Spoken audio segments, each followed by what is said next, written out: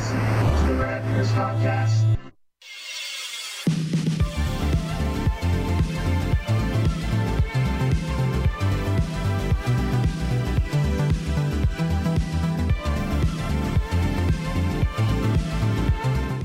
Hey everybody, Hello out there. it's RK, It's Squeezer. and we got another Rad Years podcast for you. How bad it's I Squeeze? start with this big over-the-top energy, and then as soon as I'm done with the intros, I just drop back into my Sullen state. sullen, self-hating, lack of self-esteem, and ability to broadcast self. Well, we're doing it, buddy. I don't know how. I got a little junk food news. So Ooh. I told you the wonderful and beautiful Enchantress tracked down a box of Cocoa Puffs ice cream scoop cereal, which is No much shit. sought after. So I'm going to try it. I got 2 new items of junk food, and since I know you don't want me to stuff this down your throat, I'm going to be the guinea pig this week. I kind of want to try it. Well, you're not here. I know, we've gone too many shows now. I Yeah. miss your presence. So, you hear that? Box opening Ooh. fresh? An audio unboxing. Oh, yeah. All right, let's give this a whiff. And I can testify, I'm watching him do this. So, the first note I get is heavy strawberry, and it's supposed to be strawberry chocolate and vanilla. This is like a cupping. So, I got my bowl here for a little. It looks good. It looks like Cocoa Puffs, but there's strawberry and vanilla ones. I haven't had Cocoa Puffs in, I don't know, since I was a kid, so I guess it looks like Cocoa Puffs. Can't eat cereal without adding a little milk to it, right, Squeeze? Ooh, organic. Fancy boy. Oh, yeah, whole milk, too. Only whole. All right.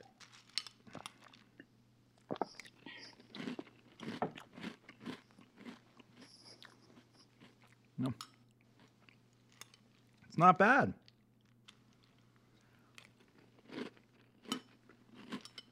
So it took 33 shows, but we're just listening to you eat now. Definite Neapolitan taste. Chocolate's not that strong. But neither is any flavor. It's kind of a good blend. Is it like a milk chocolate, if you had to pick one? Or does it have like smoky hints to it? Or like a nutty flavor?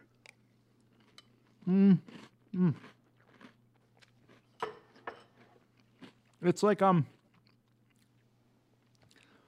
just a very light chocolate. All the flavors are very light. It's not too sweet.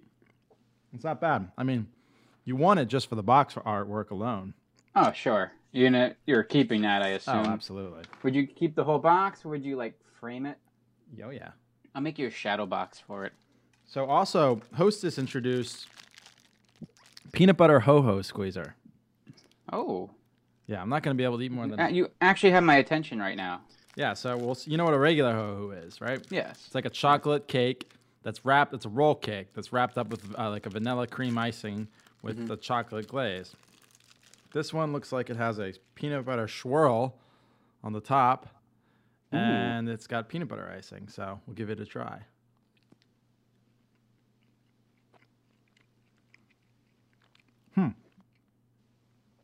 Very sweet. Almost like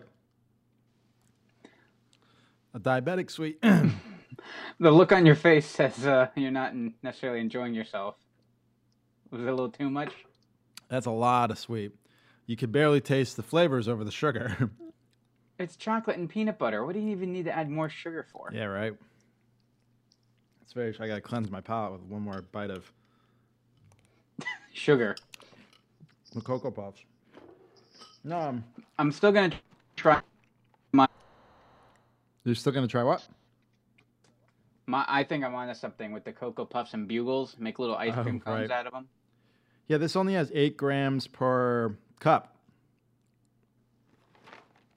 So, I think there's 8 grams per square millimeter in that cake, Hostess cake. It's so dense. So I would say definitely if you can find them, buy these Cocoa Puffs just for the box artwork alone.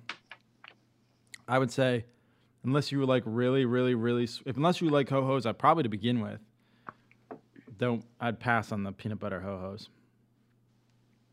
So what do you think, Squeeze? Are you going to try any of them?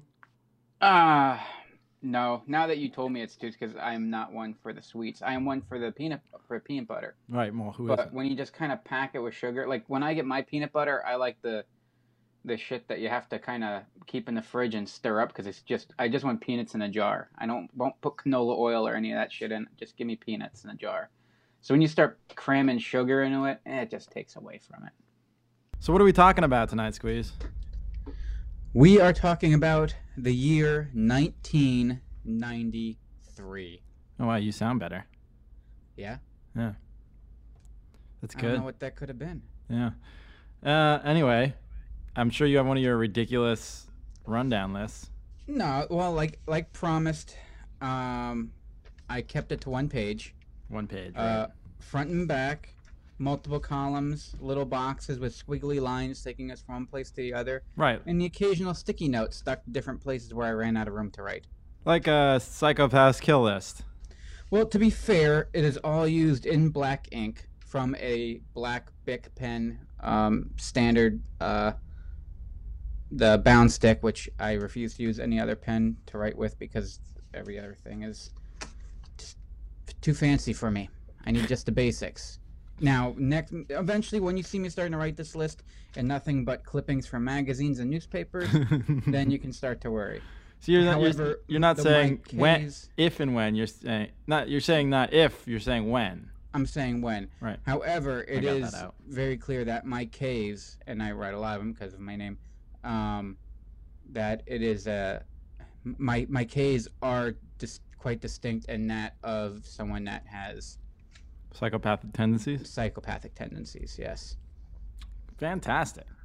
Anyway, so let's get started for a fun year in 1993. I try to knock out all the sad stuff early, so here we go. All right, so we start off. Bill Clinton was president. He signed the Brady Bill into law. The blizzard of 93 happened. There was a 7.8 quake in Hokkaido, Japan, and the World Trade Center was bombed. Nelson Mandela won a Nobel Prize. The European Union became a thing for a while. We'll see. Yeah, well, time will tell on that one. Never fixed the Hubble. Yeah, well. Buckingham Palace opened its doors to the public, so you adoring Brits can finally see where your queen literally shits. Literally. Nothing, Ryan? You gonna try on this one? You want me to have my accent? Go for it. What was my comment? I don't. Just can I hear a little? Let's see. Queen of England. Little Queen of England. I should have thought my golden throne. No. Come watch me. Let them eat cake. That was Paris. Sorry, Versailles, I should say. So while we're still talking about bombs, there was a nuclear explosion in Cervesk. NAFTA was a thing. Well, for now, being. Beanie Babies was a thing. Was a thing. It just became something Thai put out their first, whatever the company was called, put out their first one in '93, right? Yeah. You know what it was? I don't. I was wondering if you did. Oh no. I had a beaver. It was adorable. My sister Adam, I didn't give a shit about Beanie Babies. Michael Jackson was under investigation for touching kids. Intel brought us the first Pentium processor. Kim Campbell, do you know who she is, Ryan? Soup heir. What the hell is that? Oh. Like the heir to a soup fortune. No. Well, the next most greatest position you can have in the world, next to being the heir to a soup company.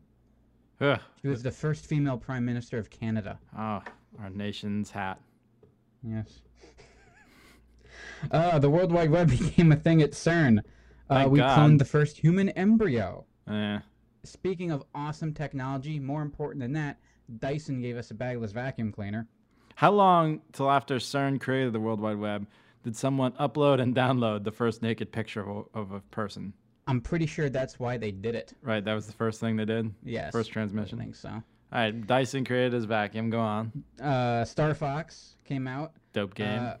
Janet Reno became the first female attorney general in the United States. That is quite important because it gave us possibly one of the greatest roles on SNL with Will Ferrell playing Janet Reno. It's Reno time.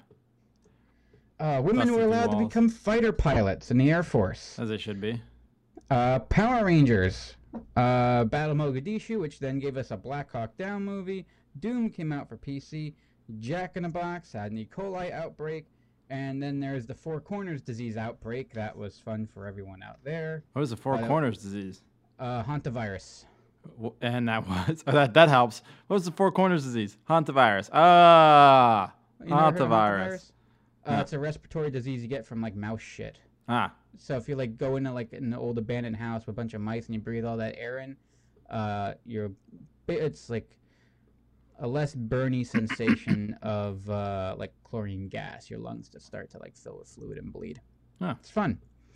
All right, since we're on such fun topics, we lost some people in 1993. Dizzy Gillespie, Aubrey Hepburn, Superman, Thurgood Marshall, Andre the Giant, River Phoenix, and Pablo Escobar. But we had some birthdays. Okay. Chance the Rapper. Hey, buddy. He was born? Yeah, he was born in 1993. He's that young? Yeah. Jesus Christ. Yes. We were discovering things with our body when he was born. I love Chance, so continue. And Tiffany Trump was also born. Man, two people who are both in the news. One is trying to do so much good. The other is trying to hide, I think. Or being hidden. And Deadpool was born. But it wasn't the Deadpool we know. Rob Liefeld drew him as an assassin, which he is, but just an assassin in, I believe, X-Force, right? Yes, X-Force. While we're on comic books, we got Maximum Carnage in 93. Which was awesome. Azrael took the mantle, as we spoke of in the last week, show. Yeah. Conan the Barbarian finally got canned after all those years. And Hellboy made his debut as well. Mike Mignola. He was writing for Batman, I believe, before that. Or drawing for Batman. Mortal Kombat 2. Awesome game. NBA Jam. Another awesome X-Wing game. came out on PC. X-Wing. And how awesome they are. Wait, what was that? X-Wing came out on PC? You said X-Wing came out on PC, and then after that? X-Wing came out on PC, Link's Awakening, and Kirby's Dream Land, which we already spoke of. Yes. The NES got a new design. Oh, the second edition. Mm-hmm. With the more curves and aerodynamicy. Yes. And despite, well, I guess the investigation came later in the year because this was earlier. Michael Jackson performed at the Super Bowl. Well, that could have been like January of '93. Yeah. Obviously, it had to be. Yeah. So it was there. There was the Amy Fisher movie showdown between ABC and CBS. They each had their movie of the week. Amy Fisher movies that they competed against each other. Joey Buttafuoco over here. Remember that sketch on what was it, In Living Color? She is now a pornography cam model. Really? Yeah. Shot a woman in the head. Survived the woman. Couldn't even do that right. Couldn't even kill a woman. All right. Go on. Late Night with Conan O'Brien makes his debut. Which also, it was a big late night swing in '93. Letterman went to CBS. Yes. Leno took over for Carson. That's Johnny Carson, not Johnny Carson Daly. No. And what's his name? Tom Snyder didn't. When did he get hired, or was he still always there? I couldn't tell you. But they made a movie out of that with some guy, Daniel Roebuck, from our hometown. He played Leno.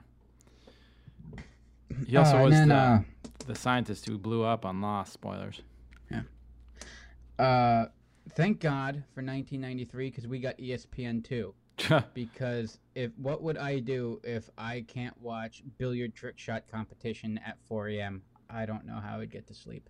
Yeah, now there's like at least 4 ESPNs I don't watch. including the first one. Yes, including the first one, including the original. Speaking of networks, Food Network got its launch in 1993. I remember watching it constantly. Yeah. And Britney, JT, and Christina Aguilera all joined the new Mickey Mouse Club back in 1993. MIC. See you real soon.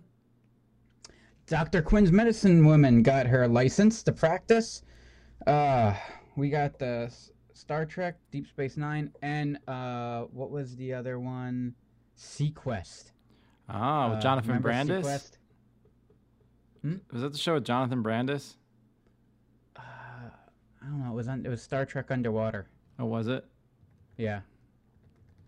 Walker, Texas Ranger. He was on my short list. I was almost going to talk about that, but how? Yes, Jonathan Brandis was on Sequest. Anyway, go on. How long can I talk about jumping sidekicks through car windshields? Jonathan Brandis was in Sidekicks. Oh, That was him. all right. Oh, we came full circle there. Yeah, and tied in the Walker, Texas Ranger. Tied in the Walker, Texas Ranger. Wienerville, which we spoke of in previous show, and Beavis and Butthead also make their debut. X-Files, Bill Nye, Legends of the Hidden Temple, Frasier, NYPD Blue, and Boy Meets World. That was a hell of a lineup to come out in 93. Yeah. And also a book came out in 93 entitled Private Parts. Ah, Howard Stern. I got a story about this book. So, I mean, Howard Stern I still listen to every day. It's the only reason I pay for Sirius. Howard Stern is, I think he's huge around the world, but he was really big, always on the East Coast, the Northeast especially. Howard's career was basically made from D.C. to New York City, and he is an East Coast, if you would agree on this, an East Coast staple, right? Oh, yeah. I mean, everyone has not only heard of Howard Stern, but either seen something he's done or listened to him at least sometime in their life. And I know he's always been huge for me. But so there was this bookstore. I think I've talked about it before. I might have even told kind of part of the story before. That was behind my house. Right now, there's some primo hoagie store where it used to be, but it used to be called Books and More, and it was a used bookstore. Did you ever go there? Mm-hmm. Yeah. So the lady, I was in there all the fucking time, buying used Crichton books, buying used, Stephen King's, anything I could get my hands on. You can get a book for like $2-3. She had pretty good deals. And you find a lot of weird, rare, old stuff.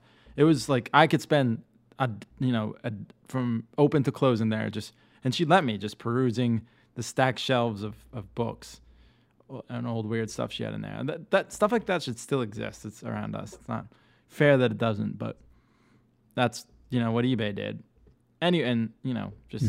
Information being online to begin with. But anyway, there was a copy of Private Parts. So I took it up to buy, and it was like $4 and change. She's like, "Should you be reading this?" I'm like, "Oh, yeah, I watch this show all the time. My parents know." I shouldn't have been. I was 11 years old, or I was probably 12 when I bought it. So of course, I knew I shouldn't be reading it because I kept it hidden. And my sister had one of those plastic clubhouses that you kind of buy and just snap together. You know what I mean? Mm-hmm. And she never went in. And after like a week, so I would just like hide it in a box in there, and just go out there and read it. And right next to the JCPenney's magazines with the corners folded over at certain pages. Right, and the soft soap. Old socks. So yeah, I would go out there and just read excerpts from it, and like the lesbian dating game, and all sorts of things about Howard. And my mom eventually found it and, I don't know, beat me with it. No, she didn't really beat me. She just grounded me. But yeah, Howard Stern's Private Parts, great book, great movie. I love Howard Stern. Still, the other day I was listening to him. He just makes me laugh and smile every day. He's still fun. He still has it.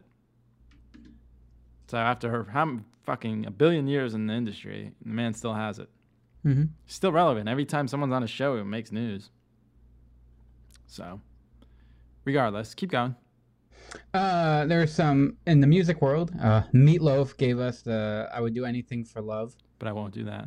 But I won't do that. And it gave us that Beauty and the Beast crossover video, which I remember was an event. I came home from school, went right to the babysitter's house where we'd go to, and they were all huddled, ready to go because this was going to debut. Video was going to drop at 3:30 because they wanted to see this Meatloaf video, and I remember watching like, this is lame, and then boom, like a motorcycle's breaking through chandeliers. I'm like, this is awesome. Right. Meatloaf's badass. He's a big fat bastard, but he's badass. He was in Fight Club, so fuck it. He's Bob the Big Moosey. He was in Spice World, so. Was he? Yeah, he was a bus driver. Oh, I never saw it. Snow gave us Informer. UB40 had the Red Wine? Can't help falling in love. Oh. Yeah. And Four Non Blondes, What's Up? What's Also, going on? Yeah. Now, the Cowboys beat the Bills. Mm. This is 3 now, okay? Next year would be the 4. We can finally... Put the nail in the coffin of the Bills? Yes. Put them down. Those fucking Blue Jays beat the Phillies 4-2 in the World Series. Fucking assholes, home run. Yeah. The Bulls 3-peat. Michael Jordan retires for a little bit. If he didn't retire, I think it was just a big setup and marketing scheme for Space Jam. I think so, yeah. Because they're like, hey, this plot says he retired. Can you retire? All right. Sure. I always wanted to play baseball. Sure. I want to ride on a shitty bus through the southeast. Holyfield defeated Riddick Bowe. And that was the Fan Man fight. Remember the Fan Man fight where the guy crashed into the ring? Oh yeah. The Simpsons. Simpsons, yeah, did a Fan whole Man, thing on and it. Mo Well, that really goes happened. off and saves the world as Fan Man. So actually Holyfield was fighting Riddick Bowe, and this guy crashed into the ring ropes on the side into the crowd, and like all hell ensued. Mills Lane was the referee in that. Holy shit! Yes. What else? Let's try and wrap this up. We we're don't have much show left. We're almost there. Jeff King won the Iditarod. I'm sure people care. Greg Norman won the British Open. Don't care. First K1 fight in Japan. No one Dale cares. Earnhardt wins the Winston Cup. We also lost Davey Allison and Alan Kowicki that year, which I believe I spoke of in my Sadness and Desperation. And on November 12th, 1993, Hoyt Gracie tapped out Arch Himmer and Ken Shamrock and Gerard Gordeau to become the first UFC ever champion in front of 7,800 fans in Denver. How about it? That was a big one for me. Yeah. Now, one last thing. Okay. In 1993, Vin Scully was replaced as the Dodgers' radio voice by one Scotty Smalls. Oh my goodness! I didn't even think of that. What's that? You're cutting that. I was watching, and I'm like, you can't have him be the voice of the Dodgers. Was he the voice of the Dodgers? I thought he was just covering the game. No, he was the radio guy. He was doing play-by-play. Huh. When the Jet steals home. Huh. Yeah, he was Dodgers radio. Like, all right. Well, you're creating some weird... I'm sorry. You can suspend disbelief all you want, but you don't get rid of Vince Scully in my movies. No, you usually shouldn't. I'm done. Okay, well, we should start with our first pick now that the show's almost over. What do you think? Hang on, I gotta see if I have to go to work yet. Nope, I got 12 hours. Okay.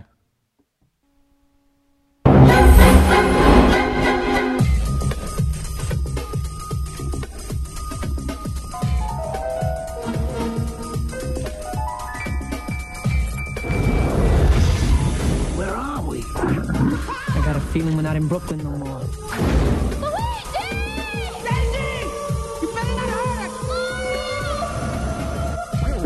They're brothers. They're plumbers. Oh no. Mario! Luigi! They're on the trail of a kidnapped princess and a mystical meteorite It's incredible! that gives anyone who possesses it the power to rule the universe. Now, we've all talked about how bad movie trailers are, so I'm not going to make anyone suffer through this. If you suffer through the movie, that's bad enough. So, this was the Super Mario Brothers movie, and you've seen this, right? Oh, yeah. So, I'm not going to go into that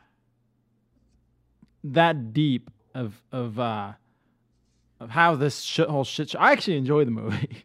You can watch it for free. It's on YouTube in its entirety.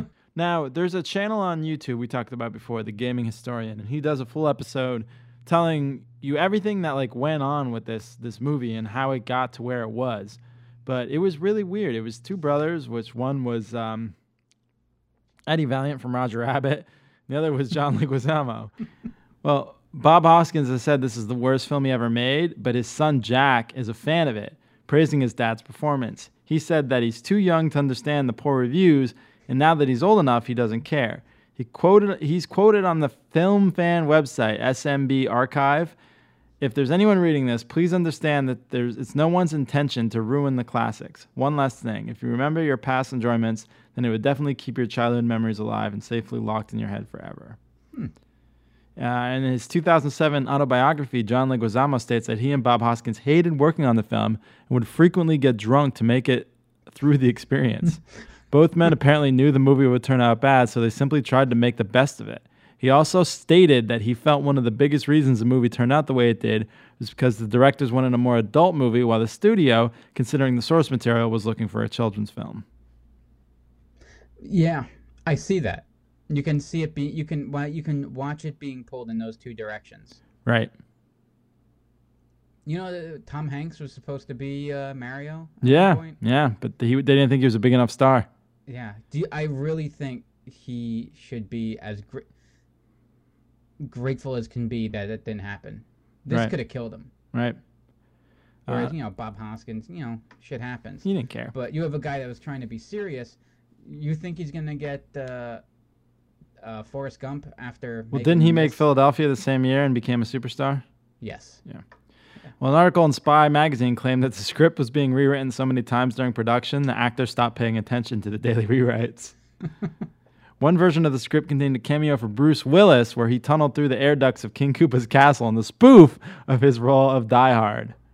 Can you believe that? So they were going to just throw like a Wayne's Brothers movie right into the middle of their movie. Yep. After the film bombed at the box office, Nintendo never produced any more live-action theatrical films based on their franchise. A Metroid film was put into development, but never went past pre-production. I was just going to say, we're at the point in time now with the way, what Marvel does with their thing in the DC universe. We have the technology. You have the people that can write it. I want a Metroid movie. And then you do a Zelda movie, you do another Mario movie, and then Super Smash Brothers is the Avengers? That would be awesome. Dennis Hopper here explains why he did the film. I made a picture called Super Mario Brothers, and my 6-year-old son at the time, he's now 18, said, "Dad, I think you're probably a pretty good actor, but why did you play the terrible guy King Koopa in Super Mario Brothers?" And I said, "Well, Henry, I did that so you could have shoes." Henry replied, "Dad, I don't need shoes that badly." According to in John Leguizamo's autobiography, Rocky Morton once poured hot coffee on an extra's head because he didn't like the extra's costume. I don't even know what else to say except... In a 2011 interview with The Guardian, Bob Hoskins described the film's production. "It was a fucking nightmare. The whole experience was a nightmare. It had a husband and wife directing team whose arrogance had been mistaken for talent. After so many weeks, their own agent told them to get off the set. Fucking nightmare. Fucking idiots." Wow. And he's generally known as a rather nice guy in the industry. Yeah, well, it was. Yes. Dennis Hopper described the film's production. "It was a nightmare. Very honestly, that movie, it was a husband and wife directing team who were both control freaks and wouldn't talk before they made decisions. Anyway, I was supposed to go down there for 5 weeks, and I was there for 17. It was so over budget." 17 weeks to shoot this thing? Jesus, yeah. Well, he said he was there for 17 weeks. Okay. Both John Leguizamo and Bob Hoskins admitted it was the biggest regret of their career. Wow, I wish there was like a, talk about Dennis Hopper and Apocalypse Now and all Heart of Darkness documentary. I would love to see like the Super Mario Brothers Heart of Darkness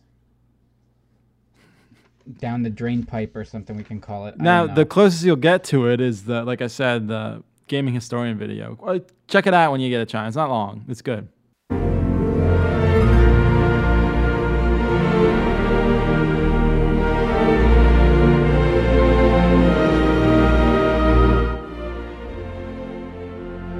Should we just finish the podcast out by letting us music play? Let it roll out on this.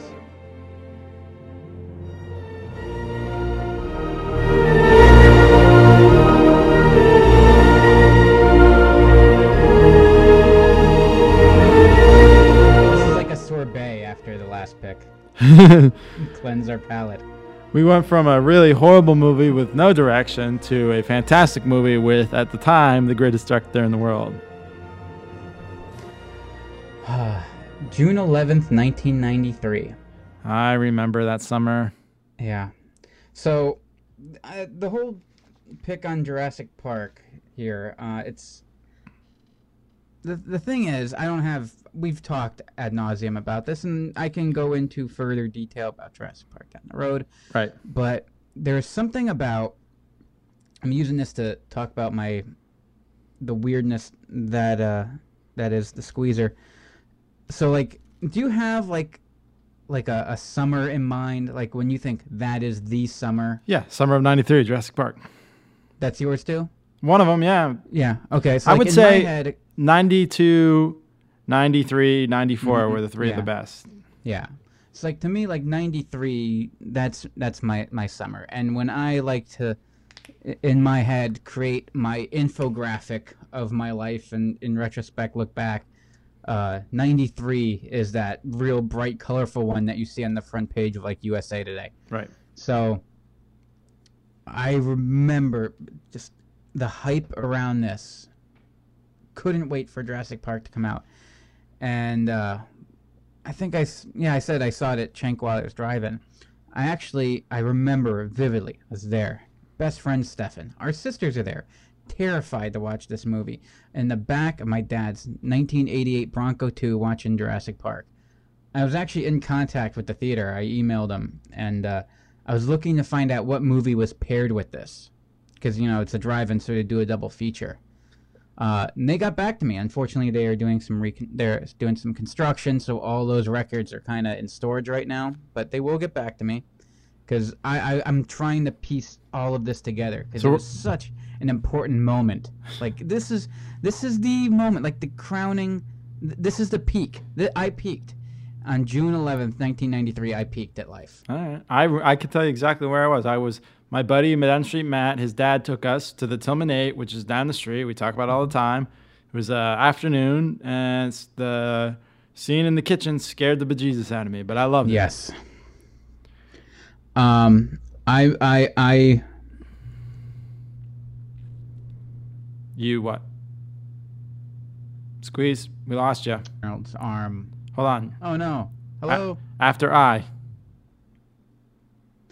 Oh. I said the I may scene have in the messed kitchen. myself. You pissed you may have pissed yourself. I may have messed myself. Oh, shit yourself. Yes, shit myself. I was trying to. In the utility shed, when it pops out through the cables, and scares the shit out of that. I lost it Mr. there. Hammond, I think we're back in business. I jumped. Yeah, But now that I think about it, and now because I was going back and forth, I was trying to piece what movie paired with it. It might have been Super Mario Brothers. Really? Because Super Mario Brothers came out in May. Yeah, but And would they keep it? I don't think it was in the box office that long. Yes, but this is a drive-in. Yeah, that's true. So, and this is a big feature, so maybe they throw something a little cheaper on, or who knows if they even charge them to put Super Mario Brothers on in front of this thing.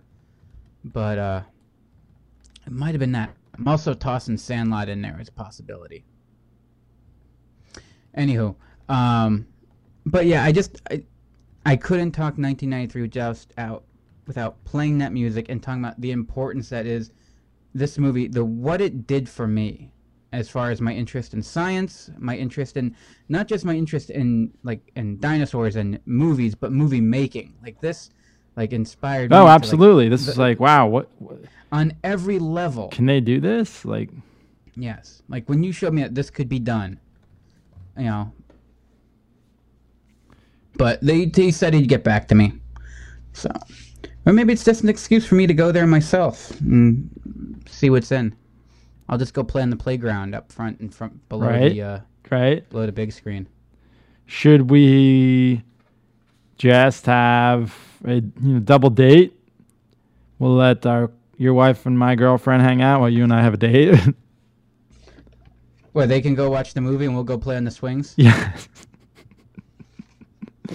Yes, that's exactly what I mean. Steven Spielberg left post-production work of Jurassic Park in the hands of at the time, talented hands of George Lucas, while he went to do Schindler's List. All right, well, that's Jurassic Park. We're now my second pick, even though we've been doing this for 3 hours. Texas, we have been watching as they have sent vehicles in to ram holes in the compound and send tear gas in. CNN's Bonnie Anderson joins us now here in Atlanta. Bonnie, were there any indications that this D-Day was coming? In other words, that this would be a certain date after which they had not surrendered, that the FBI agents would move in? Well, what I can say is that for quite some time, federal officials have been ready to go, and we know of at least 2 other occasions where the day was set with absolute certainty. The last time was last Wednesday. All federal officials, all federal agents on the ground were put on full alert. They were told to come in. The rotation of shifts stopped, and at the last minute, the raid was canceled. We are told that officials in Waco simply did not have the go-ahead from Washington and specifically from the White House. Squeeze, do you know what happened? What was happening on April 19th, 1993? I do, vividly. I remember being glued to TV. Wait. Stop. How did you know that I was down visiting my grandparents in Florida before going to Disney World? Oh, I was... Clairvoyant? No, you're right. What? This was the Waco siege. Yeah, I was more surprised that this is even... This sounded... I'm listening to this, I'm like, wow, this sounds like one of my picks. Yes, it is like one of your picks. I almost did. It was on the short list, but then I'm like, you know what? Ryan's going to yell at me because I'm so dark and sad. Well, here's a funny story for you. Now, a little background okay. on the Waco siege. 80 dead in a fire. Let's hear a funny story. Well, 80 dead in the fire, who probably would have been dead at the hands of David Koresh anyway. Sure. David Koresh was not born David Koresh. He was born Vernon Wayne Howell in 1959. He was an American leader of the Branch Davidians religious sect, believing himself to be its final prophet. He was a crazy person who would marry a bunch of the women who were already married or single in his sect, have sex with 12-year-olds who he said he was in a spiritual marriage with them. He was into arms dealing. He would take AR-15s, semi-automatic rifles, and modify them to be fully automatic.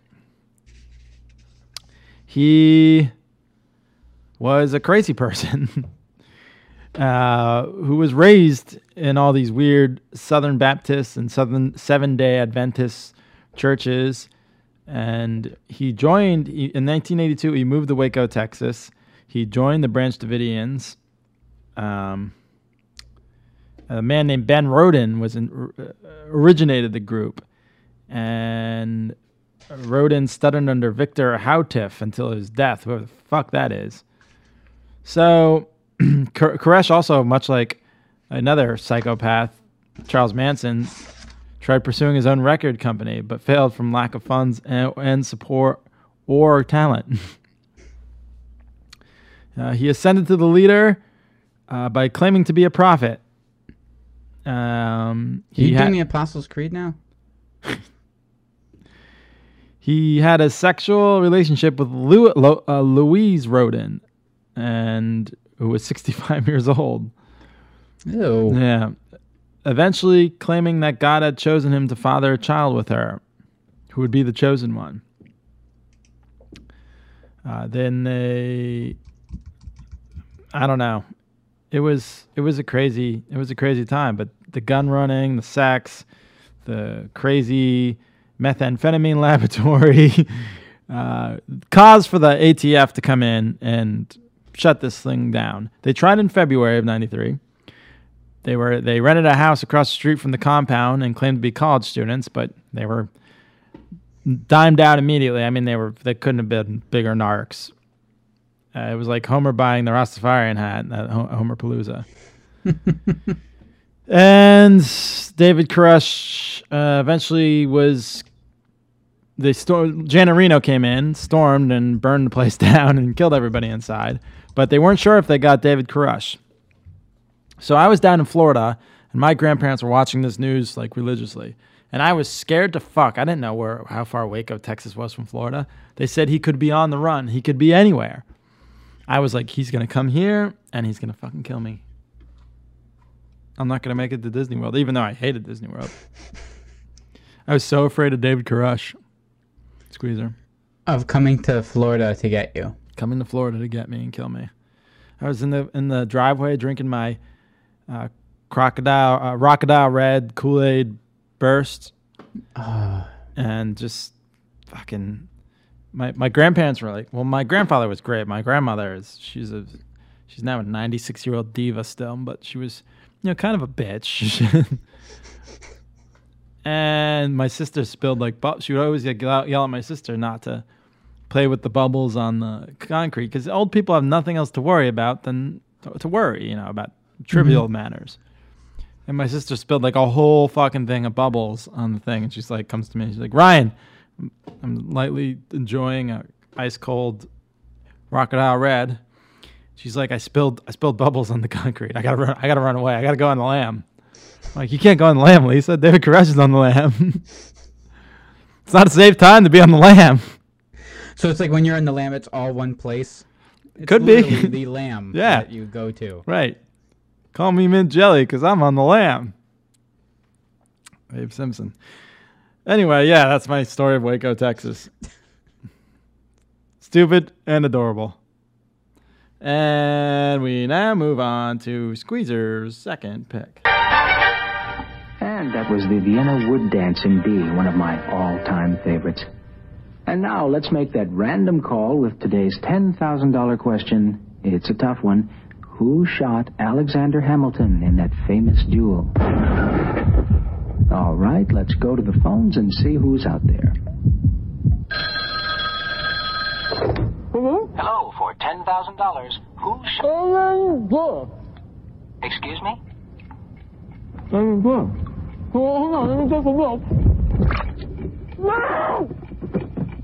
I'm afraid your time is almost up. I'm sorry. Maybe next time. Got milk. Aaron Burr. It's funny. We were just talking about milk and peanut butter at the beginning of the show. Mm-hmm. I find it hard to believe that this was 24 years ago. I feel like this commercial, it feels like it's been around forever, but it still feels fresh in my mind. Right. It still runs. She has a mouthful of peanut butter, right? And that's why she can't. Yeah. Yeah. He is a. Or she took a bite of a peanut butter sandwich or something. Does she take a bite of a peanut butter sandwich? Oh, it's a guy.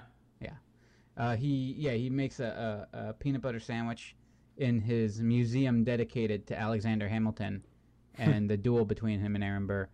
And he gets the phone call, and he can't answer it. And then he goes to pour a glass of milk. He's out of milk, and doesn't get his 10 grand.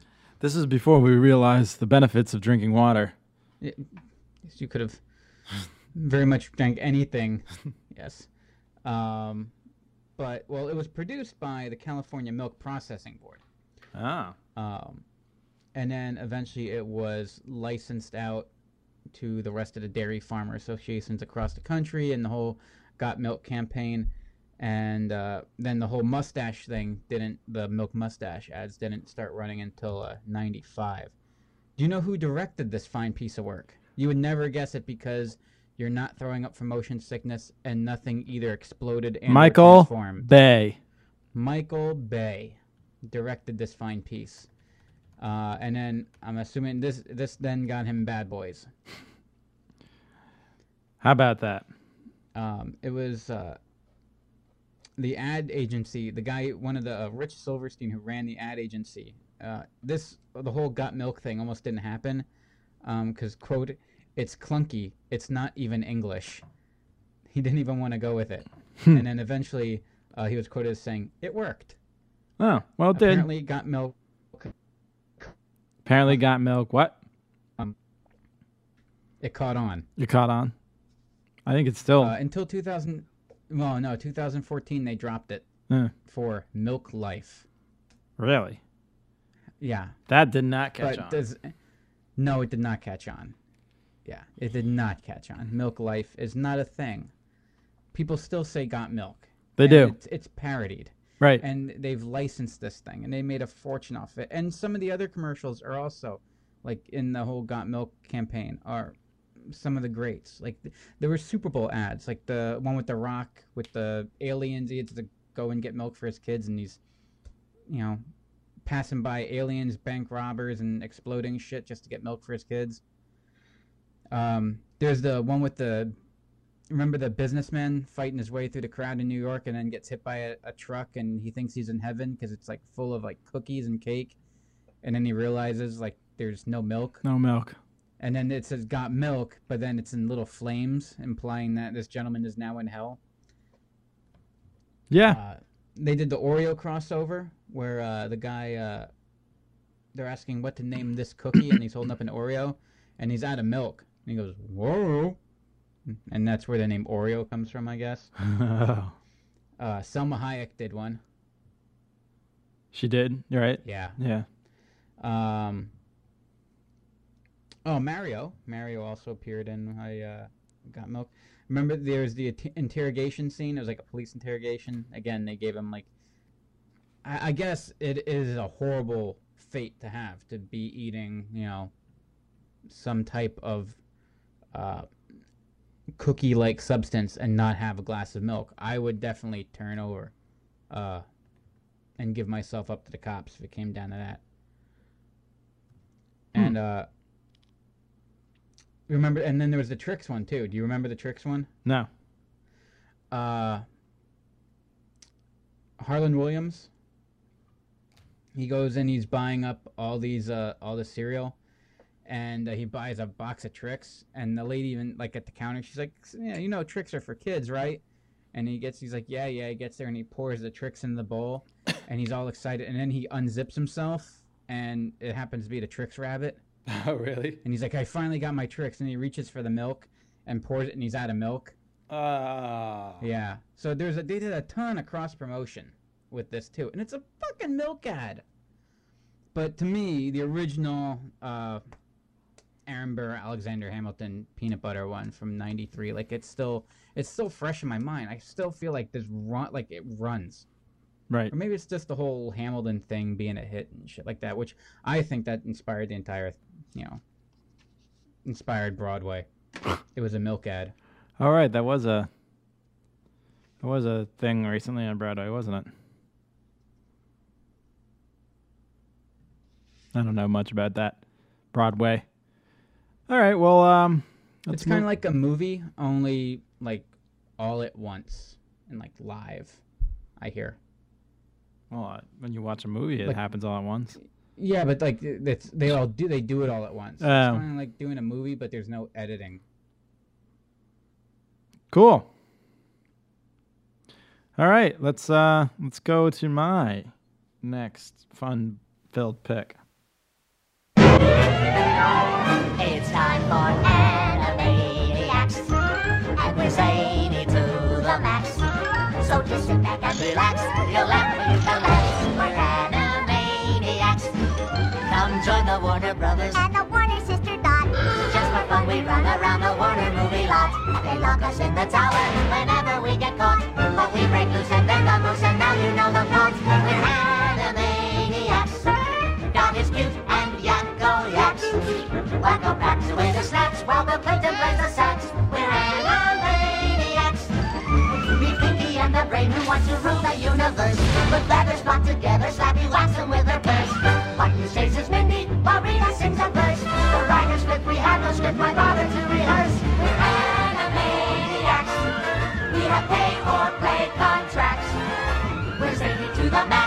baloney in our slacks. We're animated, totally insane. Here's a show's naming. Animaniacs, those are the facts. Were you a fan of Animaniacs, Squeezer? Oh, love this show. So, I mean, this show was fantastic.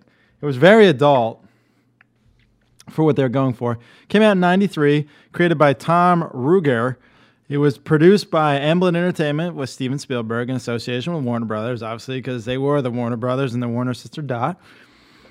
It was during the animation renaissance, I would say, of the 80s and 90s. You know, if you listen to Paul Dini on Fat Man and Batman, he talks about this because Paul Dini worked for those shitty Filmation cartoons. It was first job, like He-Man and the Super Friends and all those. Those are the 70s and 80s, just churning out cartoons, not worrying about the quality or whatnot. And then there was kind of a resurgence that came with Tiny Toons and Batman the Animated Series, and then Fox Kids, and then what would lead to Nicktoons, and then ABC One Saturday Morning. But Animaniacs was right there on the front line of this. Yeah, well, all those titles you just mentioned weren't created to sell action figures. Right, exactly. Even Batman Animated Series, they made that just because they loved fucking telling Batman stories, and it was a fantastic device for doing such. Now, Animaniacs wasn't just about Yakko, Wacko, and Dot. There was a whole crazy cast of characters. There was, of course, the Hello Nurse was a running gag, but Pinky and the Brain had their skit. Slappy the Squirrel had it with her nephew Skippy. Additional characters were Rita and Run. I forgot all about Slappy and Skippy. Buttons and Mindy, Chicken Boo, Flavio and Marta, the Hippos, Katie Kaboom, and the trio of pigeons known as the Good Feathers, who were based on Goodfellas, Ray Liotta, Joe Pesci, and Bob De Niro. That was probably my favorite out of all of the. I always got excited when a Good Feathers. I like Good Feathers. I was always a fan of when there was just the Yakko, Wacko, and Dot skits, cartoons. There was one I can remember where with Michael Keaton checking his Batman came in and he unzips his suit and Michael Keaton's in the tuxedo and he leaves his Batman suit in the coat shack. So yeah, they really harken back to the old days of Looney Tunes and like the adult humor and the jokes, that went over kids' heads, but were there for a reason. Like the Chuck Jones and Tex Avery creations.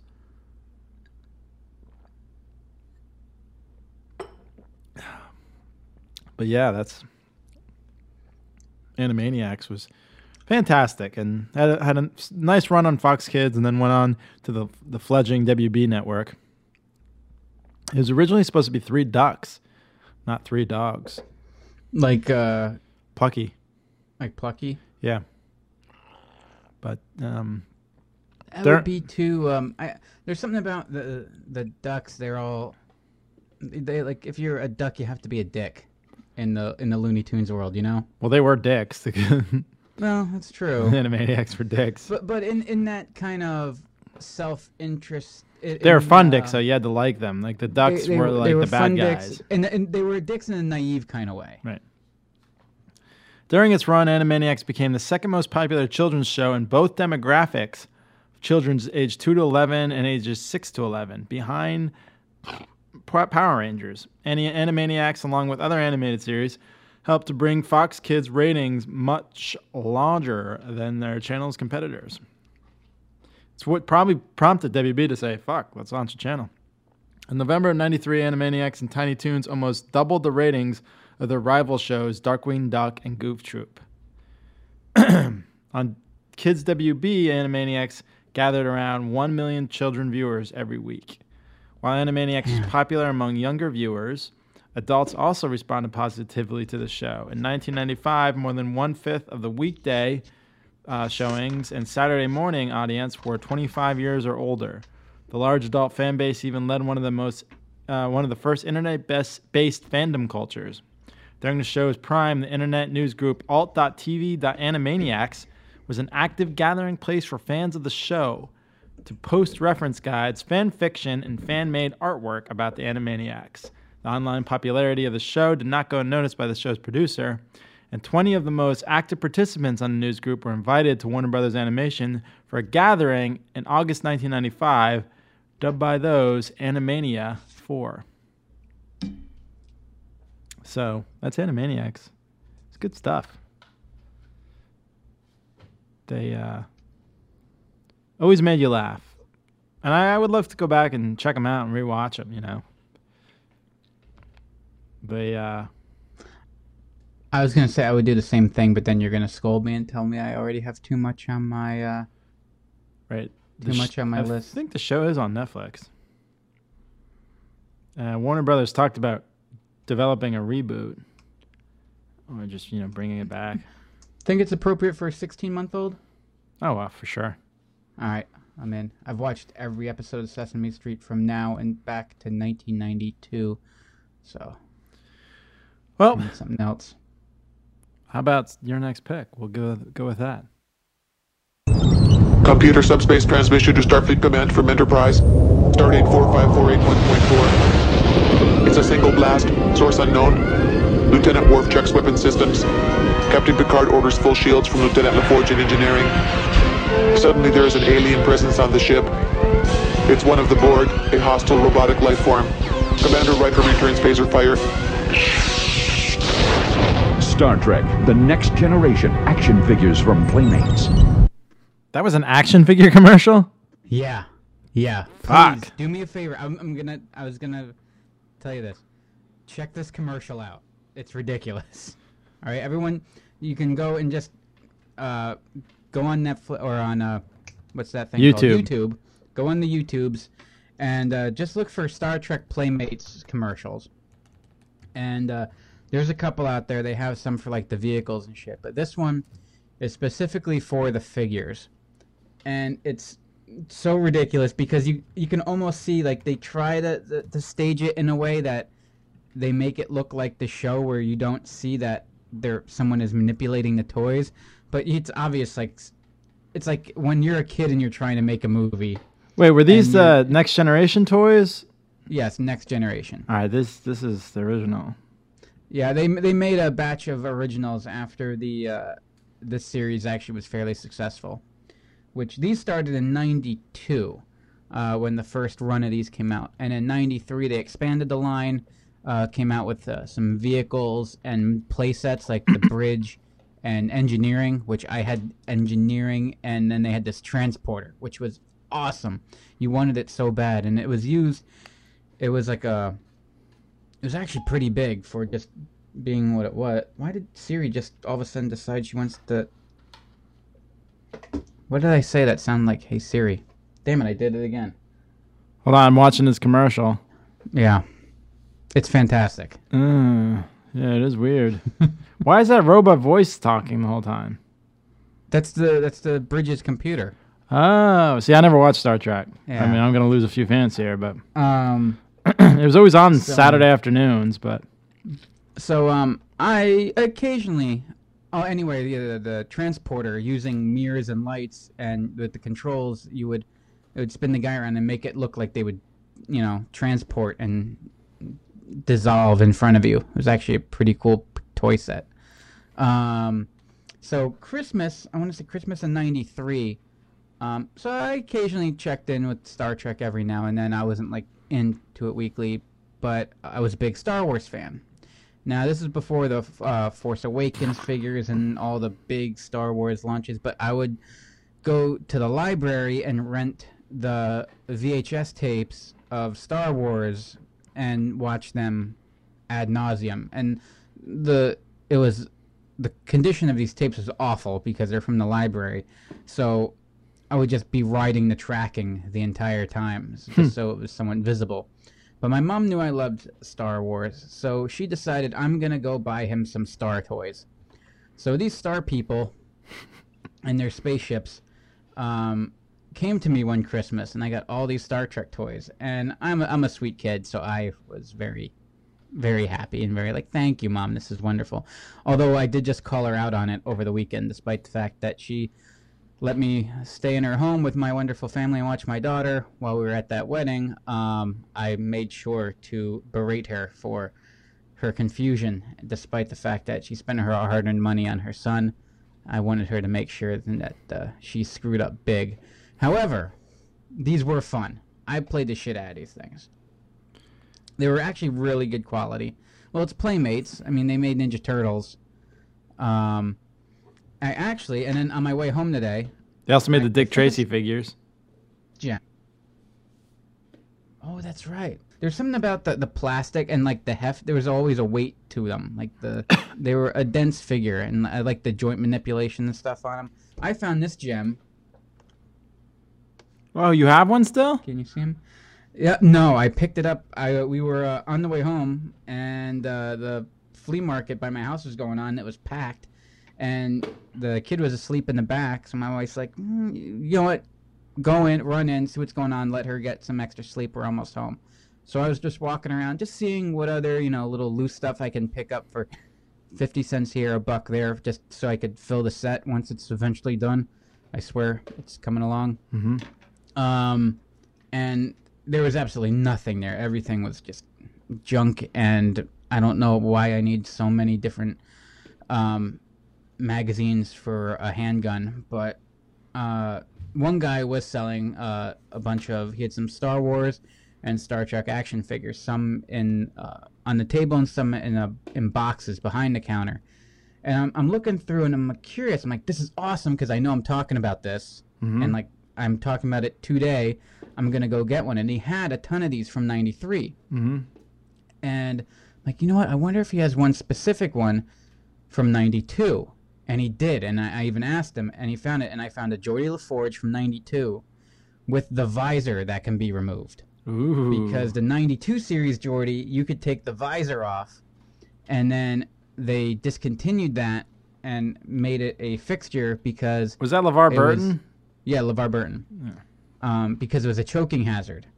Despite the fact that everything else is pretty damn small, this is just a little bit smaller than maybe the tricorder. What'd that guy run ya? What, for the figure? Yeah. It was $4. Mint on card? It was $4 for all of them. And then I go, do you have a '92 Geordie? And he's like, yeah, sure. Oh, yeah, that's the one where the visor comes off. I'm like, ah, shit, he's going to know that it's a little different and slightly harder to find, and he's going to, jack up the price on me. But, $4. I can turn around and make $6 on eBay, maybe. That's a profit. But these figures are pretty cool. I was going to say, remember like what we used to do with, we talked about the Ghostbuster figures and how we would snip the the stream off the proton packs? Yes. Well, if you see here, let's see if I can hold it up for you so you could see. Got him? Yeah. The phaser, and it has like the stream coming out of it. No so way. basically it's like a lightsaber instead. So yeah, I would snip all of those off because I'm like, I can use my imagination. I don't need the little beam of light. Right. Those always drove me nuts. But he comes with, let's see, we got Lieutenant Commander Geordie LaForge, Chief Engineer of the Starship Enterprise. And he comes with his base with a sticker, which is not squared on there at all. Whoever put that on, their little fingers, they must have been sore. They must have come right from the soccer ball factory. We got a Type 2 hand phaser, a tricorder with a holster, an engineering bag, some dilithium crystals, and those then you could put in the engineering, in the core, in the engineering playset. And some away team gear and some tools. And then the back's kind of cool too, because yeah, you get all your... you get a little card to cut out? The line. Yeah, you get your card cut out, and also a description of all the gear, like a breakdown of everything what comes each with piece of equipment does, which is kind of cool. Huh. The card cutout, here's what I love about it, because it's like, multiple millennia in the future, but this is still the Starfleet Personal Record Database printout. So we still have printouts in the future in 1992. Damn paper lobby. It's still there. There's just banker box. Half of the Enterprise is just stacks and stacks of banker boxes because You're right. they still keep everything on record. Oh, well, that's a good pick. Well, more from Squeezer's mom and more episodes. But now we move on to my next pick. Things aren't always what they seem. Take Hidden Treasure cereal. Every square looks the same. Sweet. Crunchy, right? But certain ones have the taste of fierce, fruity frosty inside. Some got it, some don't. Some blast ya, some won't. How do you know which is which? Research. Part of this balanced breakfast. Hidden Treasures. The cereal that's more than it seems. So, back in 1993, General Mills released 2 new cereals. Sprinkle Spangles was one of them. And the hell is that? There were like these little stars with sprinkles on them and had a genie, the sprinkle genie. They were horrible. But the Hidden Treasures weren't too bad. They didn't last long. So they were almost like little Captain Crunches. They all were supposed to look the same, but some were meant to be filled with fruit icing. There was cherry, orange, and grape icing in some of them. And to emphasize the whole treasure hunt dynamic, some pieces had no icing filling. They were just hollow. But because, processing food, there's they need a way to make them all. And you're portable. If you're clever enough, you would have no difficulty seeing that there was a pattern. Pieces with a seam very close to the edge were grape, off-center were orange, and directly center were cherry. And, you could easily tell the ones with none in it. So, yeah, it was... Was there a reason behind that? Like, in the... you would think that each one could just be injected the same way, or... I don't... Maybe it was a way that they knew, or I don't know. It was a short-lived... I remember eating these dry. Okay. I don't think I ever had them with in milk. We had them. They were okay, but they didn't taste that great. And there's a reason why there's certain cereals that have lasted forever and some that come and go because, I'm sure there's a group out there fighting for Hidden Treasures to come back. But I'm not part of that group. I just remember them being same with Sprinkle Spangles. The two of them were just okay. Sprinkle Spangles. Sprinkle Spangles. There's a reason why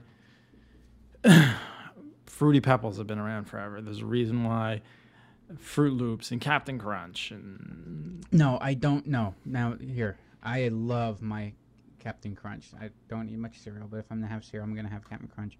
There's no good reason that still exists. It's delicious. The fact that there are masochists in this world that love to just basically slash the roofs of their mouths. Yeah, it still tastes go good. For the Captain Crunch. Oh yeah, and it does taste amazing. Yeah. Don't get me wrong.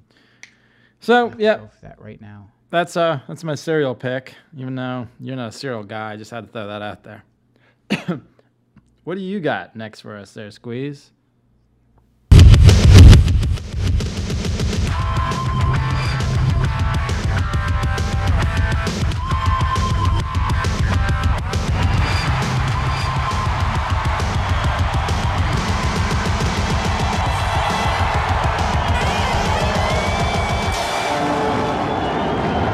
I remember that theme. Remember that? Yes. Well, on January 11th of '93, that was the first time you heard that. That's when they launched. Introduced to Monday Night Raw. Replaced primetime wrestling. Yes. Replaced. This was the beginning. WrestleMania is kind of a big deal and important. Kind of broke the mold, and the way Vince started consolidating power and taking over. But Raw was really, that was the silver bullet. Raw gave you pretty much pay-per-views every Monday night, correct? Yeah. Yeah, so what happened was the previous show... Primetime wrestling. Primetime and also, even some of the Saturday night shows. Any wrestling show you watch prior to Monday Night Raw was just a collection of house shows. So they would set up and tour and do the house shows like you would always do, and they would record some of them, and then they would edit together a couple shows. And a lot of jobbers. Yeah, they were pretty much all squash matches. because you wouldn't show your big talent until like the big events. Right. And then they would also cut in like in studio session stuff, like talk show style, with your announcers and your hosts, and all your backstage bits and shoots and stuff like that, where everything was posted in. Raw was the first time that this was going to be done live or live to tape. Right. They So record. live room at the Manhattan Center. Wait, say that again. You broke up there, buddy. Live. The first one was live, but then they would also do a number. Initially, not every Raw was live to start. They did a lot of like live to tape, which you would basically do the show as if it were live and just record it and then play it back at a later time. Right. So they would do like a couple at a time for budgetary reasons until it just blew up, and then they went on tour nationally and did a weekly show. Yeah, primetime was only done from their flagship arenas, which was like MSG, the Maple Leafs in Toronto, the Spectrum in Philly, and the Capitol Center, and the Boston Garden. So they just basically toured the Northeast because they're based out of Connecticut. Yeah, and that's where they would film. Because I remember Dave told me that he's like, that's how you worked. They only hired guys from the East Coast because all the work for shooting, and if it wasn't a pay-per-view, it was on the East Coast. And there was also got to get that guy in. Now that he's retired, he's got plenty of time. In his hands. Yeah, talk about wrestling stories. We got to get him to like think about him ahead of time, so he's just not riffing. Yeah. So your announcers for this, because now you have your live announcers like you would for a pay-per-view. It was Vince McMahon, Macho Man, and they brought in a guy from New York named Rob Bartlett. Okay. Do you know who Rob Bartlett is? No.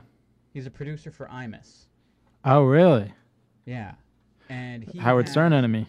Yeah, he was a producer for Imus, and he's a local radio guy out of New York. He was still big at the time there, but he had no idea about any wrestling. He was not a wrestling guy. The big bit that ran throughout the show was Bobby Heenan wanted to get in, but he was banned from going in, and they were already sold out, so he couldn't get a ticket. So that's the open, is him being locked out. But then he tries to sneak in throughout the rest of the night, one dressed up as an old lady and another time as a Hasidic Jew. Which, yeah, it worked then. They probably would have done it and then been even more offensive during the Attitude Era, but now you would never even try to I don't think they would even try to do that because someone would get upset over it. Is Raw still 3 hours and on USA? Yeah, it's 3 exhausting hours. And it's on USA Network still, right? Yeah, it's on USA again. It went back and forth. It was USA, then TNN, and then... TNN became Spike. And then now it's back on USA. I tried watching the other day. I watched like for an hour straight. I'm like, all right, let's see. Every now and then I like to keep up. And after that hour of not seeing the ring once, not even like an in-ring promo, but not even the ring, like, all right, I'm done. I just had to tap out. And then at the end of the show, finally, they're like, all right, fine, Bobby, you can go in. And he gets all excited, and then he goes in. But at that point, the show had already ended. But he didn't know that. The card. Now, we talked about it being jobbers. Right. And this is the card for Monday Night Raw. Yokozuna defeats Koko Beware. The Steiner brothers defeat the Executioners. One of the Executioners would later go on to be Gilberg. Remember Gilberg? Right. The scrawny guy that was kind of a mock of Goldberg right. in the WWF. HBK defended his IC title against Max Moon, who Max Moon I think he was local out of New York, but he had like the whole blue jumpsuit with like all kinds of neon. And who is this? Max Moon. You would know him as Conan from WCW. Oh yeah. Puerto Rican guy. Yeah. He was like that was his gimmick. And then Taker defeated Damian Demento in the main event. Huh. Which, according to Demento, claims that he never jobbed to anyone. Taker quashed him in like 2 minutes.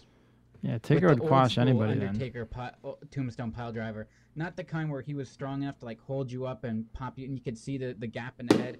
This was old school 1993 Undertaker tombstone where he literally just dropped you on your skull and crumpled your neck. Yeah.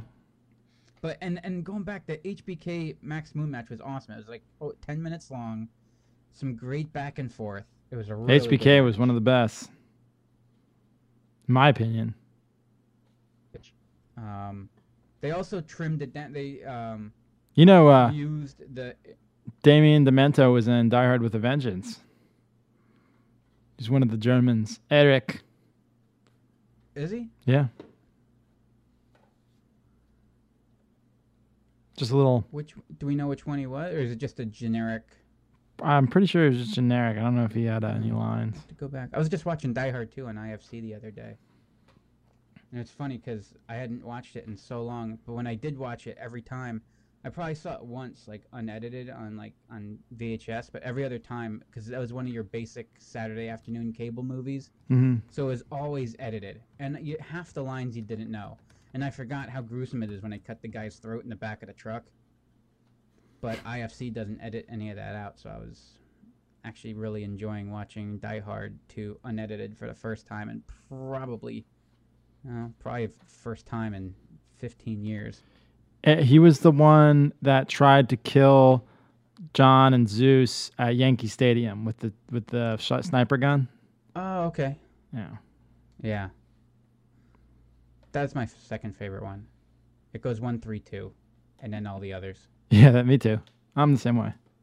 I love 3 though. I love 3's almost up there with awesome. 1. Yeah. 3 I think is funnier. 1's just smarter. It's just a smart fucking movie. Yeah. Being an action film. I gave you my pitch last night for my movie, right? Yeah. Yeah. I think. There's a lot of Heineken. And then there was also a great Vince Razor Ramon promo in the ring. Mm-hmm.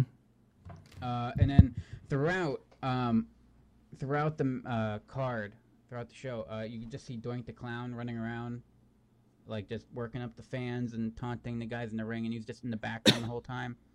And eventually at the end, Crush comes out and confronts Doink. Yeah, Doink was a bad guy, right? At the beginning? Yeah, kind of. He was a psycho clown? Yeah.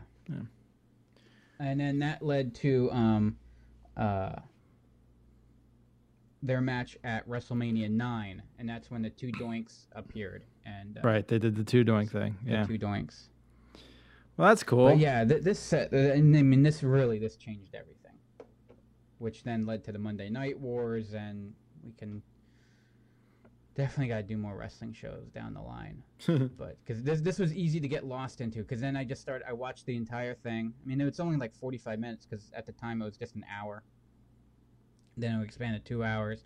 I think 3 hours is just too long of a show to put a show on. A lot of it's just filler. And especially some of these pay-per-views, too. Our buddy Jake, who still thinks it's still real to him. It's still real to him, damn it. Like, he's saying some of these pay-per-views are running like 5-6 hours long. Like, it's the entire night. And the people in the stands, like, you can't sit there and watch 5 hours of this stuff, you know? A lot of it just becomes filler. But, I mean, when you look at that card, Yokozuna, Steiner Brothers, with the long hair, mind you, Scott with the flowing locks, and HBK and Taker. That's your Monday Night Raw. Yeah, I'll take it. That's a WrestleMania card. Yeah. I'll take it. And even though the guys that there, I mean, Coco Beware was a name. Max Moon wasn't around long in there, and you know, Damien Demento was on his way out at that point. But none of these were really even like squashes. You know, they still put on good matches. Yeah, for sure. All right, well, let's get on to my last pick. Hurry to McDonald's Holiday Film Festival, featuring the classic Charlotte's Web, unbelievably priced at just $5.99 when you buy any large sandwich. Or get the hit Ghost. Yes! Or The Addams Family. Showtime! Or Wayne's World. Just $5.99 each when you buy any large sandwich. No way. You can see these new movies at theaters and own the originals. But hurry, because these values will be gone in a flash. What you want is what you get at McDonald's today. So do you remember these old McDonald's? They started in like 1990, 1991 with Dances with Wolves. So if you buy like a large sandwich, like a Big Mac, a Quarter Pounder, an Egg McMuffin, you fork over like $6 to $8 and you get a VHS of a big movie. It was a hell of a deal, and it was always huge for us. It would be like, oh, let's go to McDonald's and get the movie. This year was particular. They were promoting Wayne's World 2 and Addams Family Values by giving the original Addams Family and the original Wayne's World as VHS. Also, Charlotte's Web and Ghost were too. We definitely got Ghost from this. Charlotte's Web on VHS, the Templeton. I was like Templeton the Rat, screaming up McDonald's to rush down and watch Charlotte's Web. But this was always a cool... McDonald's like owned promos back in the day. Like, this was a fantastic idea for the 90s. Like, come in, buy a Big Mac, and for like $6, you get a good movie on VHS. Mm-hmm. And that was, there was always a reason, even though the food wasn't great, to go to McDonald's. But I mean, well, you're right. But as a kid, it was cuisine. Oh yeah, as a kid, it was sugar, fat, and salt, and there's nothing better than that. So yeah, I mean, so this came and I back in the 90s and the 80s, but from what I remember in the 90s, McDonald's owned Christmas with their Christmas promos. Mm-hmm. So this was always a great one. Like, they had great Christmas commercials. They always had the holiday McNuggets, which we talked about, like the peppermint syrup for the sundaes and the eggnog milkshakes, amongst all them. Still, I get excited when the Shamrock Shakes come out, and I don't even like them. Right. It's just like your whole thing with the whole junk food thing. It's like you're just glad it exists. Right. To me, I don't like the Shamrock Shakes. The last time I had one was probably like 1995, and I got sick on it. But just it being there is that little bit of nostalgia, and I like seeing it on the menu as I'm as I'm getting my cheap little 99-cent burger. I still just like the basic that I think they got rid of it. It was just the basic value meal. It was like the 2 cheeseburger one. That's all I wanted. I'm a fan of the chicken nuggets there. Mm-hmm. But yeah. Is there a way? Because again, it was something tangible, and also like, you would have to go out and either rent these or go out to a store and buy these VHS tapes. And now you could get a deal where you got a discount on them, buying them at McDonald's along. Got them dirt cheap, yeah. Yes. Is there a way? Is there anything that they could do that's almost similar today? I mean, when everything's there's nothing they could do. There's nothing tangible anymore. No. So what? Is that part of the reason that there's just? I feel like movie studios like moved away from advertising with fast food, in particular, because back then, and your wife pointed this out, back then it wasn't like you weren't scolded by an internet mommy for giving your kids fast food. It was just like a thing you did. And nowadays, and so in movie studios took advantage of that by like obviously. When they're putting a soda tax in New York City and Philadelphia, they're not going to give you a 32-ounce collector Batman cup of soda anymore. But it's, fill it with fucking fizzy water, fill it with fucking... I get unsweetened iced tea. Right, unsweetened iced teas. There's other options. Bring back these great promotions at McDonald's. Give us a reason to come in and get a fucking Spider-Man Homecoming holder for our French fries. It looks like his outfit. I mean, this is cool shit that we grew up with, and people are missing out now because people can't fucking control themselves. This is America. I was just going to say, we can rant on this, but I'm like, McDonald's isn't the problem. No, it's the people buying it and gorging on it. Portions, gorging. Like, you can go to McDonald's every now and then and... This is my guarantee to you. If we ever make a motion picture squeezer that's a blockbuster... Yeah. And we sit down with marketing, and they're like, all right, how are we going to market this? I'm like, you get McDonald's on the line, and you tell them, we're bringing back the supersize.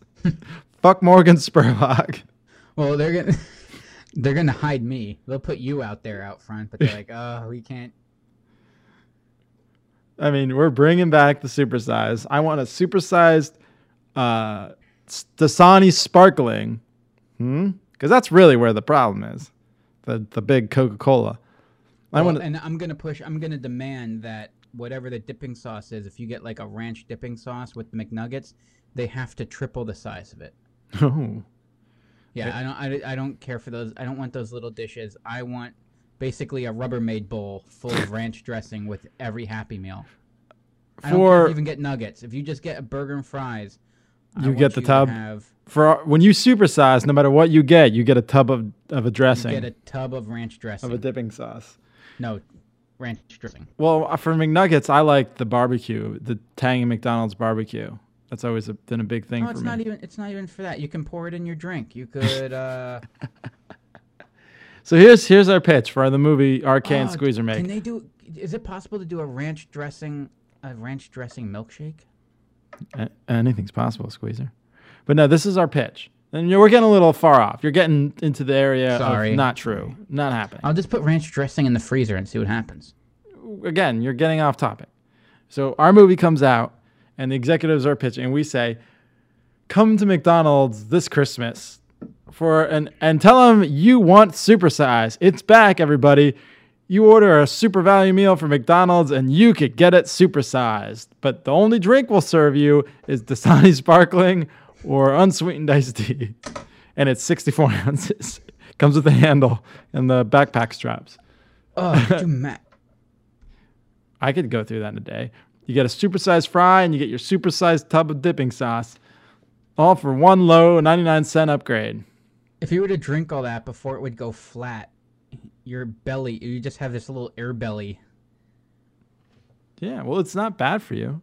It's LaCroix is like the Hollywood. I just had the alcohol seltzer. Was that any good? For the first time? No, I'm not a fan. Yeah. It tastes like vodka tonic, which I don't like. It was there. I'm like, oh, a seltzer, and I didn't realize it was even alcohol. I like seltzer. My mom pushed it, and I like beer. I don't need a mix of the two. Well, yeah, I'm not a liquor person. If I am, I'm gonna have like a really fine, whiskey or a scotch. I'm okay with just regular bourbon, but I just, I don't drink it often.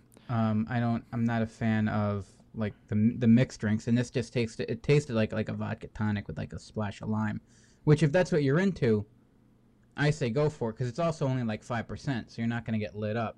Where do we go with these things? What do we do with our tangenting alarm? Anyway, McDonald's. We're bringing back supersize one day. You and me, Squeeze. All right. Let's go to your last pick. Some business now. Before you play this. All right. This game was released in Japan first, and then came to the U.S. There was no commercials in the U.S. for this, but there was one in Japan. Oh boy.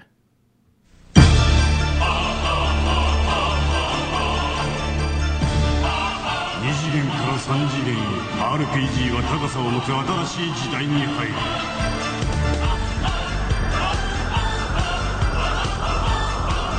What the fuck? 隠れる落ちる感じる未体験バーチャルアドベンチャーランドストーカー Landu Stalker. Is this going to be on that Sega Unlimited they're releasing this week? Oh, that's a good question. They're actually going to put every Sega game ever made on it, so. Well, long story. Play the music. Beautiful music bed underneath us. Okay. The soundtrack to this game was awesome. Tell us about the game. I never played it. Okay, so this is... I'm going back to the whole, real quick, the Sega thing. I wanted to play this so bad while I'm doing all my research. It's been a while since I played it. I couldn't find my AV cord to plug the Genesis into the TV, so I ordered one on Amazon. So did it come yet? It's supposed to be here.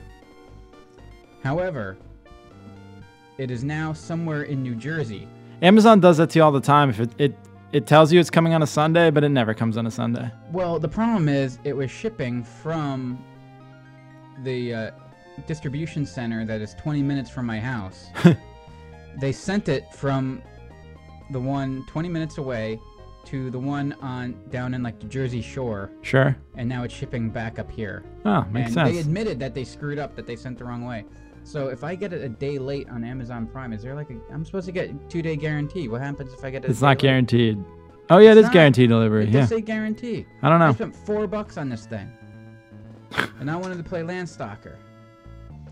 Anyway, anywho, so it is well known, and I've made it very clear. Super Mario Brothers 3 is my favorite game of all time. This might be number 2. The more I think about it. Ooh. It's hard. I don't like ranking everything because there's some games that I truly like. I'm a Fallout guy. I love all those games. They're fantastic. You know, I just love. Even like GTA Vice City is.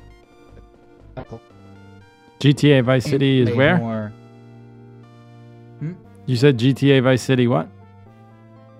It is a classic that I played a lot. Right. It's fantastic. This is up there on like the playtime. Now Mario 3 dwarfs everything. I've played that more than anything because we had our Nintendo in college, and so for 4 years in college if I went to class and got back, I then played Mario 3. That's all we did. Because I had no life. Right. This game got the second most playtime. So this was basically Sega's answer to Zelda. So it's a adventure game. It's an isometric game, action RPG. So it's like hack and slash, but with like leveling and weapon upgrades and all that kind of complexity and missions that you can go on and interaction with NPCs and villagers and all that kind of stuff. Lots of puzzles. Developed by Sega and Climax. The puzzles in this game were fantastic. Yeah. Probably some of the, as far as gaming goes, some of the best. I would put them up there. They compete with some of the best puzzles in like some of the Zelda games.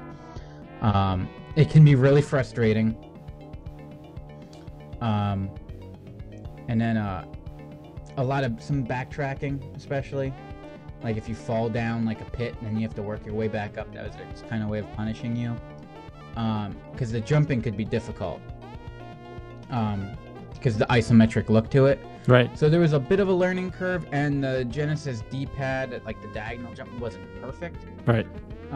But eventually you could, once you got a handle on those controls, this game was a lot of fun. Really, like story-wise, and then even just the little side stories, like there were these little missions you could do, like you would go into this witch's hut. And this wasn't necessary for the game, but to complete it. But like you would walk in and you would talk to him, and the next thing you know, you turn into a dog. And you don't know she's a witch. She turns you into a dog, and the other 2 dogs that they're in there you talk to realize that they're this like married couple that wandered in there one day, and she turned them into dogs. So now you have to free them. Wow. So now all these puzzles that you would normally do as your character, where you have your sword and all the magic shit that you would normally have. You're just a dog. Right. Trying to solve these puzzles and stuff like that. And that was really fun. Eventually, I think you drop like a spiky ball on her as the dog and kill her, and in return, you get like a sword out of it. And then the happy couple live in the witch's hut that she was brutally murdered in. And then there was a crypt, and you have to work your way through the crypt, and each crypt had these riddles that you would have to solve. And some of them were real simple, but like really complex. Something like just walking through walls, and you're trying to figure out what the hell it could mean. All you have to do is just walk forward and walk right through the sign, and it unlocked the door, and you can get back up. Others were a little more complex, like lifting pots and creating shit to try to get your way out. But yeah, the soundtrack was also awesome. I'm not gonna even pronounce his name, but this guy Takenouchi. He also did the Shining Force games. Cool. There's a track. Play the other track. This was awesome. Because this is so gloriously 90s. Right. I feel like I'm like in a 90s action show as this is playing. Yeah. But like, and there was a lot of like humor to it, right? Some adult humor, like, and there was a lot of stuff like you would go to. The whole time they're teasing it that this is because you're a young kid and you're a treasure hunter, and you go in this one room, and she's like, "Oh, this is for adults only. You're not mature enough to come in here." And I'm like a 10-year-old kid thinking, "Oh wow, man, this is like it's a brothel. I can go and get my freak on." And then eventually you work your way in there, and it's a ballet studio. Okay. So you think it's like a brothel slash strip club, but they refer to it then as the ballet. And it's also some other plot points that are important actually to the main game because of that. And then there's other treasure hunters that are fighting you. The best part, what I liked about this game, was with Link, you were trying to save Hyrule. Mm-hmm. You would stop Ganon, save Hyrule, save the princess, save the world. Every game you were saving the world. The whole point of Landstalker, it was you and your little fairy friend Friday, literally derogatory, was to find King Noel's treasure on this island of Mercator. That's it. And you do. And then at the end, you find, spoilers, you find the treasure, and you're like, you know what, we got all this money, but let's keep going. I just have fun killing monsters and exploring. Let's keep doing it. But you're still rich as hell while you're doing it. Like, that was it. The point of it was to find treasure and be rich. There was no higher moral answer or moral goal to this game other than find the buried treasure. It's a true human condition. Yes. It was probably the most realistic game out there, despite the giant mushrooms that could pop out of the ground and poison you. Hated those damn things. But this game, I love this game. And as soon as that damn thing comes from Jersey, if I would have known that, I would have stopped by on my way to work. I'd pass it. Huh. And I would have picked it up. So we talked a lot tonight. We talked a lot about everything. We covered 93 pretty well. What are we talking about next week? Summer junk food? Yeah, let's talk junk food. I like it. Specialize in.